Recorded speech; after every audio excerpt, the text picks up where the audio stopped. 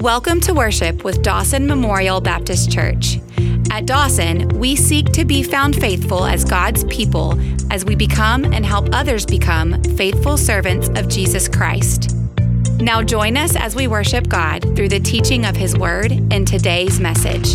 Church, as we continue to worship this morning, would you take your copy of God's Word, turn with me to the New Testament book of 1 John.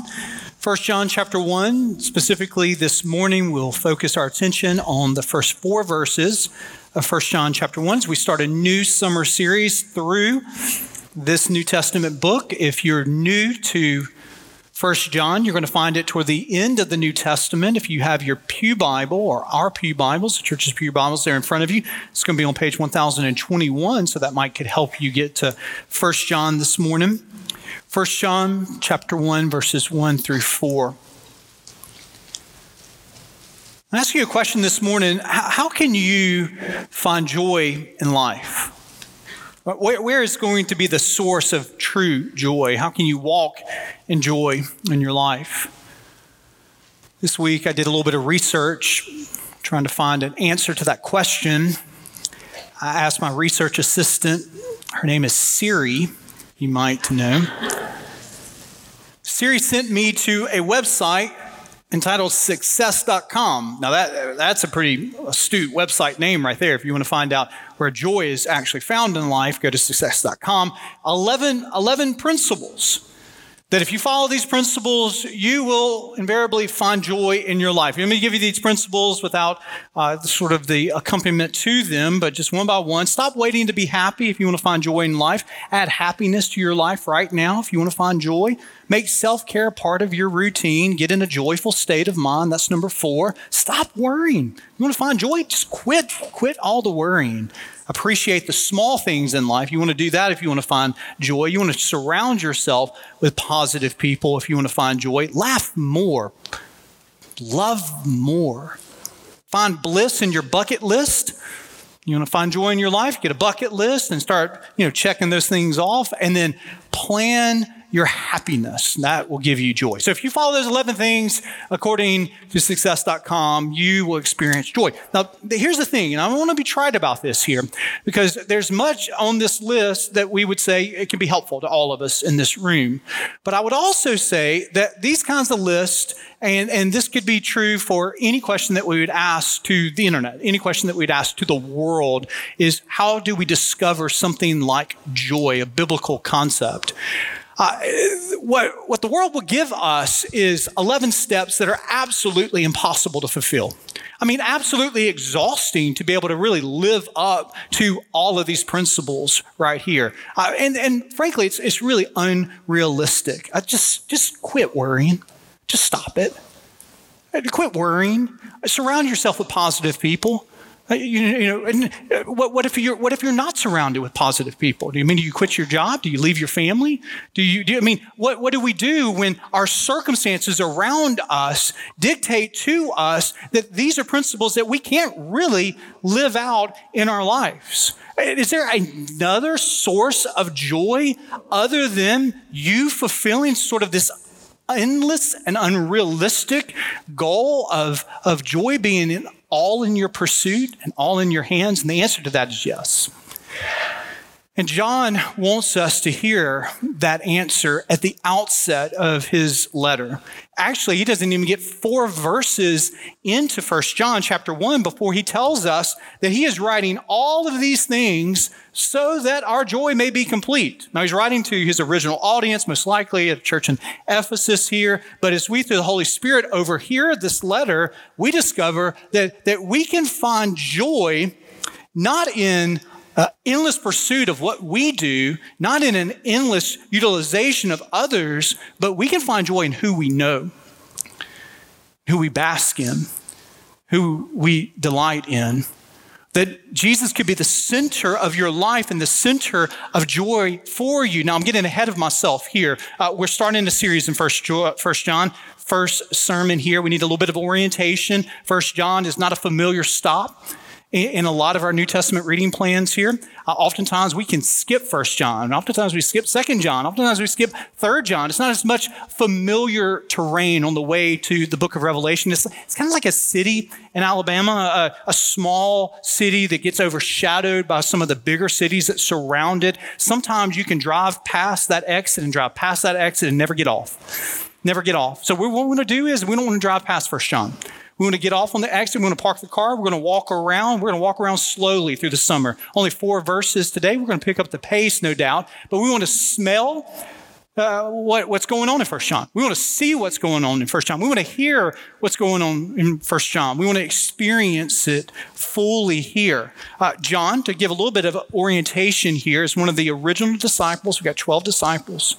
John's the author of 5 New Testament books. We can count them here on one hand. We got 1 John, 2 John, 3 John. We have the Gospel of what? John. And then we have Revelation. So John gives us a lot of different genres. He gives us prophetic literature in the book of Revelation. He gives us historical gospel. He gives us an epistle, 3 of them actually here. So he covers the gamut of much of the New Testament genres of literature here. He has a unique distinction, John does, the author of this book, as one of the only disciples outside of Judas' suicide who did not experience a martyr's death. He dies of natural causes here as he's exiled in Patmos writing the book of Revelation. So John is one who experiences a fullness of life, much unlike the rest of the disciples who were crucified and were executed for their faith, some of them at early ages of life after following Christ. So John has given us a unique detail because we're going to have years and years of John's mature reflection, especially for the early church. He's most likely writing about 40, maybe 50 years after the events of Jesus' life. So we've got 2nd generation Christians he's writing to, and also 3rd generation Christians. We're far enough along in the early Christian story that we have infiltrating the church false teachers. We have people that are really populating the early church with the false teachings of a Jesus who really isn't fully divine. We have people that are propagating false teaching that what we're called to as Christians isn't what exactly the gospel writers would tell us, and even the Apostle Paul. So John is going to be polemical, which just simply means that he is going to correct some false teaching in his letter. So we're going to overhear that. But this morning, before we get to all of that in the oncoming chapters, we're answering the question, how do we discover joy? John's an interesting writer. One of the things about John is in these first 4 verses, we're going to have the outline of the rest of the book. So let's just hear that together. Let's hear the word of the Lord starting in verse 1.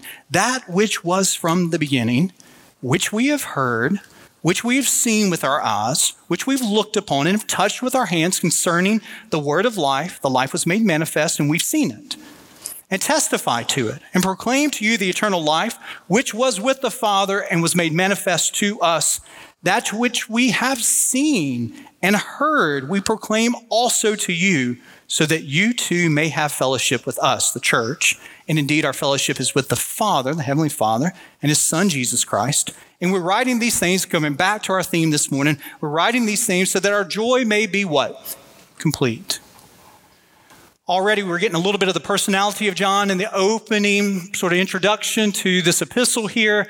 Notice what John doesn't do. He doesn't give us any of the sort of formal distinctions that Paul gives us in his epistles. He doesn't introduce himself. He doesn't say John, apostle of the Lord Jesus Christ, like Paul does in his letters. He doesn't address who he's writing to. So we don't have John doing what Paul does to the church at Rome, to the saints at Philippi. Paul in his epistles will give us this kind of customary prayer of thanksgiving. John didn't do any of that. John, brass tacks kind of guy, gets right to the heart of the essence of what he wants to talk about. And what John is going to do that can be kind of frustrating to us. If you're a right brain kind of person, you're going to like the way John writes. And the way he writes is sort of under the inspiration of the Holy Spirit, a stream of consciousness. And what he's going to do, he's going to come to these thoughts and he's going to circle back to the thoughts and come back to the thoughts. Linear and logical, that's not how John operates. So if you like point 1, sub point A, sub point B, point 2, A, B under that, you're going to be frustrated with John. But under the inspiration of the Holy Spirit, John has given us an epistle that works sort of like the lyrical kind of equivalent or the literary equivalent of a musical composition. One scholar says this about John's writing here in 1 John, that John's going to circle around. He's going to come to a basic issue, these issues that he's introducing in the first 4 verses. He's going to come at it from a variety of angles, develop this aspect and then that aspect. He's going to balance one statement with another statement. He's going to clarify what it means, what it doesn't mean here, and he's going to return to a point. So one of the things that you're going to discover as we walk through 1 John, and I encourage you in your own personal Bible reading to read ahead and to read 1 John. It's easy to read in a sitting. You can 15 minutes easily be finished with 1 John. I want you to read it oftentimes as we're in the summer. What you're going to discover is John repeats himself and he repeats himself and he repeats himself. But that repetition, divinely inspired, again, is really, really helpful when you understand that his original audience, they're not sitting down. And they're not opening their Bibles to 1 John. They're not opening, nobody has personal scrolls of 1 John that they're all individually looking at. So they're hearing this. And what is a great tactic to be able to draw people in and to convey understanding, but it's repetition, especially in an oral setting here. So you're going to find this repetition that hones in on meaning as we overhear John talk. Now, what is he saying in these opening 4 verses? Because it's easy to get lost. We can already get lost in the details of what John is talking about here. Well, he's going to identify what is distinctive about Jesus in 2 attributes, and he's also going to tell us the effect of Jesus in these first 4 verses. Let's start with the divinity of Jesus. Did you see that? And did you hear that? In these opening verses, did you see what he is really focusing a spotlight on? Just hear it again. In verse 1, what was from the beginning? Verse 2, his proclamation is rooted in the eternal life, which was with the Father. If you are listening carefully, what do you hear? You hear John repeating the way he opened his gospel. You remember that in John chapter 1, verse 1, in the beginning was the Word, and the Word was with God, and the Word was God. It's just a variation of that very theme that he starts his gospel out. So he says, I wrote a gospel to you that I want to begin with the eternality, the divinity of Jesus. I'm coming back to that. This is foundational for us. It is one of the reasons that we worship Jesus, because there's never been a time where Jesus did not exist. Jesus wasn't created in eternity past because God the Father was really lonely. There's always been the Father. There's always been the Son. There's always been the Holy Spirit in this communion, this eternal relationship. Every one of us in the sanctuary this morning, we have a day on the calendar that is a unique day for all of us. It is your birthday. And every one of you in some way, some kind of fashion, maybe it's low key, maybe it's really big. You got the whole neighborhood over to your house. You got all your friends, you got all your family, but in some way, low key or with a lot of streamers and a lot of people around you, you're going to celebrate your birthday. You might blow out candles. You might eat cake and ice cream. You might open presents.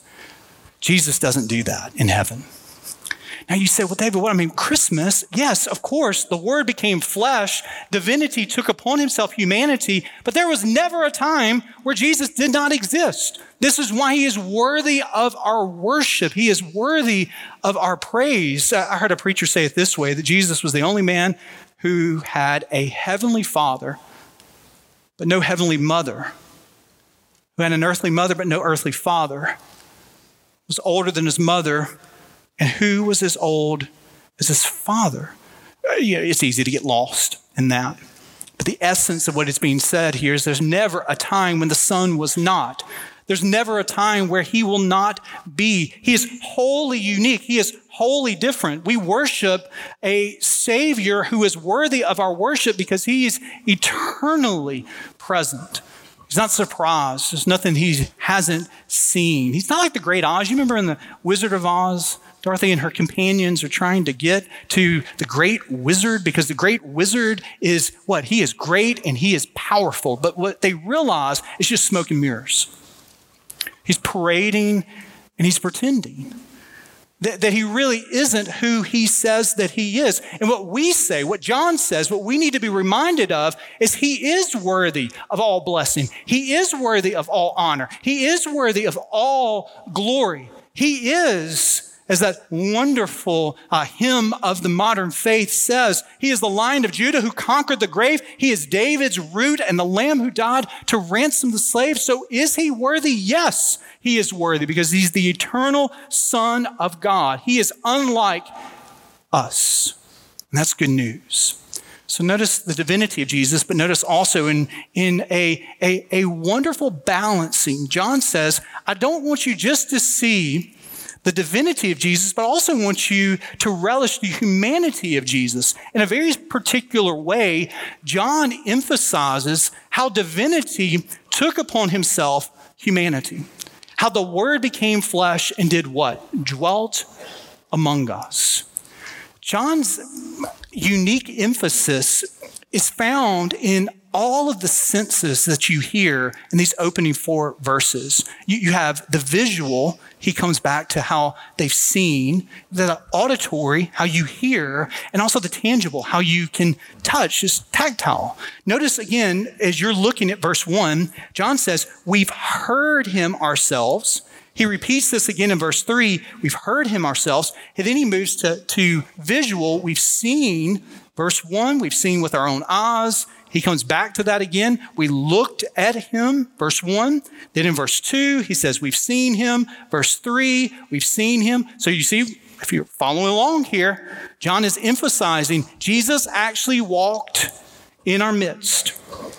And we saw him with our own eyes, and we heard him. And then he moves to verse 3, and he says, and actually some people touched him. He has to have in mind Thomas. I mean, you remember that story. It's in John chapter 20. Jesus, he conquers the grave. He appears before the disciples. One disciple's not there. You remember who that was? That was Thomas. Thomas doubts the recounting of the other disciples. Jesus shows up in the midst of Thomas. And what does he say to Thomas? Oh, you doubter, get out of my presence. No, he holds out his scars. And he says, touch, feel, see, believe. And so here John, decades later, is making a case that the eternality of Jesus entered in the humanity of man. That the eternal Son of God became the Son of Mary here. And this isn't a legend. This isn't a fable. This isn't a fairy tale. It's a historical fact. There had to be. Decades after Jesus walking on the earth, there had to be in John's presence people who doubted the story of Jesus. And guess what? 2,000 years down the road, there's still people today that doubt that what we read in the Bible actually happened. And I want you to just be reminded the root of why we gather to worship isn't because we have found these legends of Jesus. We worship based upon the historical fact of a Jesus who lived on this earth, died on a cross, and was raised. And it isn't the eyewitness of one person. We've got 4 gospel accounts of Matthew, Mark, Luke, and John. Now, there's still people, no doubt, who think this is a fairy tale. I've met them. You've met them. Years ago, when we lived here in Birmingham, I was a divinity student. We would go, Danielle and I, to a restaurant that we really love. I'm not going to give you the details of it, but we got to know the owner really well. And he would always sort of kind of pick at me when he got to know that I was a seminarian. And he would always say, there's one of the preacher boys that are here. We got to know one another. And he just had some real skepticism about Christianity. And he would say, David, it's a fairy tale religion. He would say, I don't believe in Christianity because I don't believe in the fairy godmother. I don't believe in Christianity because I don't believe in trolls and fairies. I don't believe in legends and fables. But I want you to see what John is doing is he's rooting the gospel in the historicity of experience. He is saying there are people that have seen, there are people that have touched, there are people that have heard Jesus. They walked with him. It's not just one person's account. Paul, writing in 1 Corinthians chapter 15, verse 6, he would say, there are over 500 people who have seen Jesus walking here on the earth. So anybody that said in 52 AD, I don't believe that story of Jesus, living in Ephesus, living in Rome, you know what the early Christians would say? Hey, there's John. How about you go talk to him because he lived with him. And here's not only John, but here's hundreds of other people who saw, who heard, who taught. C.S. Lewis, the great Christian apologist, defender of the faith. He, many of you know, was also a professor of literature, and he gave himself to studying fables, legends. And he said this about the Gospels, the 4 accounts that we have. Lewis says, I've been reading poems and romances and vision literature, legends and myths all my life. I know what they're like. I know that not one of them is like what we read in the Gospels. People don't die for legends. They don't die for lies. They die for the truth. Early Christian followers who wrote the Gospels, they died, not John, but the other ones, they died deaths. Oftentimes the early apostles died deaths that were cruel, punishing deaths. You know why they died that way? Because they believed, they saw, they heard. So any person today can say, Jesus, he walked this earth, but he was a liar. I don't believe what he said. Or you could say, Jesus, he walked this earth. I don't believe that he was a liar, but I believe he was a lunatic. He was crazy. He said that he was the Son of God, but he was wrong. He was mistaken. Or you could say, as a Christian, he's Lord. He's Lord of my life. But you know what you can't say? You know what I can't say? You know what John doesn't give us the ability in the historical account of the Gospels gives us the ability to say? We can't say that Jesus was a legend. We have to do something with what they saw, what they heard, and what they touched. So notice here the divinity of Jesus, notice the humanity of Jesus, and finally I want us just to relish the power of Jesus, the effect of Jesus. It's not just a historical reality in the past, but it is a present reality for all of us here this morning.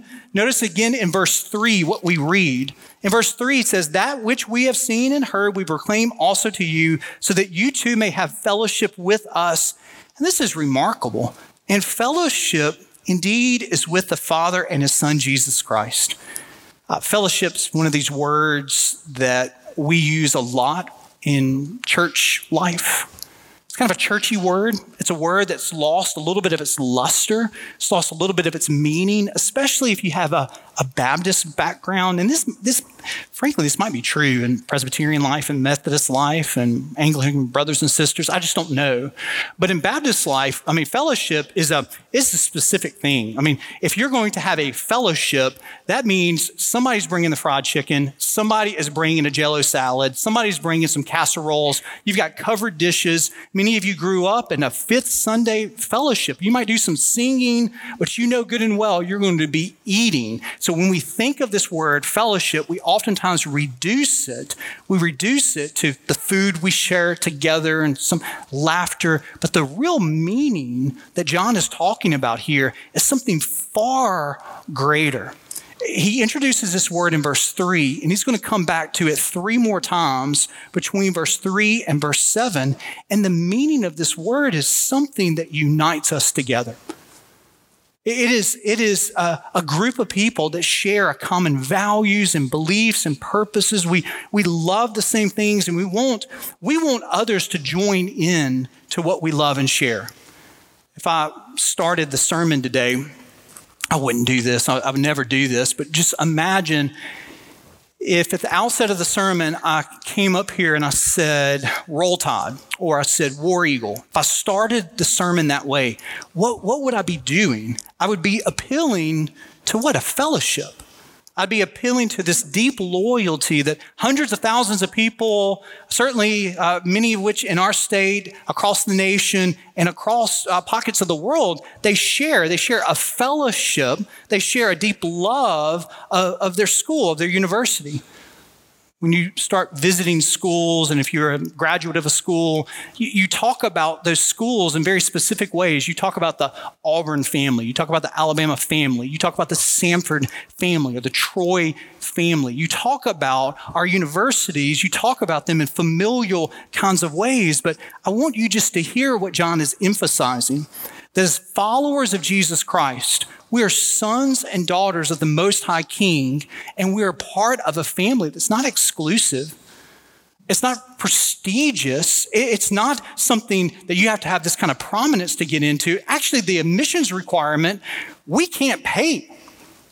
I mean, we can't afford it, but it's been paid for us by Christ, and it is a gift that we receive. And the only way to enter into this family is through the Word, as John says in this passage. It's the Word who gives life. So when you and I, when we trust in the finished work of Jesus for the forgiveness of our sins, we enter into a fellowship. Not just Fifth Sunday singings and food around a dinner on the grounds here. No, something far richer, far wider, far deeper than any of our allegiances here on earth. And our allegiances are good and they're fine and they bring a lot of joy to us, no doubt. But the allegiance that we have, the fellowship that we have is far greater than our favorite teams, our community organizations, the gyms that we belong to. It's deeper and it's wider than our national heritage. It's deeper than our ethnic heritage. It's a spiritual family where God is our Father through Jesus, who is our Savior. Here at Dawson, the name of the church is Dawson Memorial Baptist Church, L.O. Dawson Memorial Baptist Church. But if you stay around here long enough, you're going to hear more than Dawson Memorial Baptist Church. You're going to hear Dawson Family of Faith. Dawson Family of Faith. Now, is that just a marketing strategy? The answer is no. It is the best description of the fellowship that is here in this church. Just look around in this sanctuary. Why are we all here together for this moment? Is it because we're all from the same hometown? No. Is it because we all have the same professional backgrounds?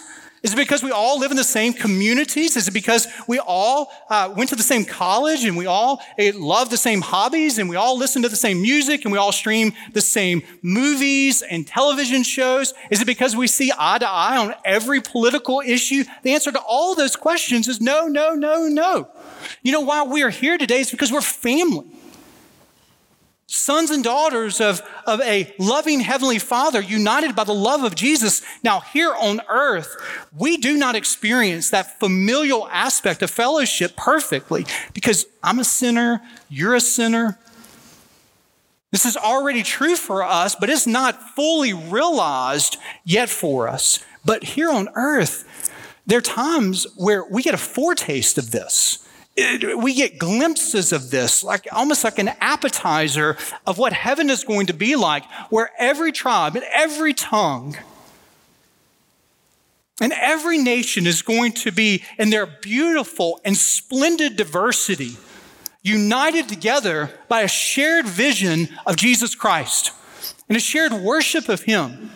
That's where we're headed to, so we pray. We pray, thy kingdom come, thy will be done on earth as it is in heaven. That's our destination. That's where we're headed to. And every once in a while, we have on earth times where the veil is pulled back and we get a little bit of a glimpse what it's going to be like. A couple of years ago, my family and I, we were in Ecuador with our student ministry. And at the end of that mission trip, the ladies of our team held a women's conference at the jungle camp that's right there at the base in the Amazon region. And so surrounding that area, there are jungle communities. And some of the women who came to this camp, about 150 women who came to this camp, many of them lived in those surrounding jungle communities. And they had 8-hour walks to a bus stop to get on a bus that had a 10-hour bus trip to get them to that camp. In many ways, there's nothing in common in many ways. There's tremendous linguistic barriers between the women who came to that conference and the ladies that were on our team. There were cultural differences. There were moms and there were wives, and they shared that together, but how they experienced that Monday through Sunday was very different in the Birmingham metro communities compared to the communities that they lived in. But by the time they were leaving, there was this deep sense of community, this deep sense of love, this deep sense really of friendship. And you ask yourself, how can that be the case? Well, what is the case is the one who unites us together is greater than our distinctives and differences. And this is the truth of the matter, and I hope you know this as a Christian. We can have more in common with a person that lives thousands of miles away, than we can the person who lives down the street from us who says they're worshiping just a fairy tale God.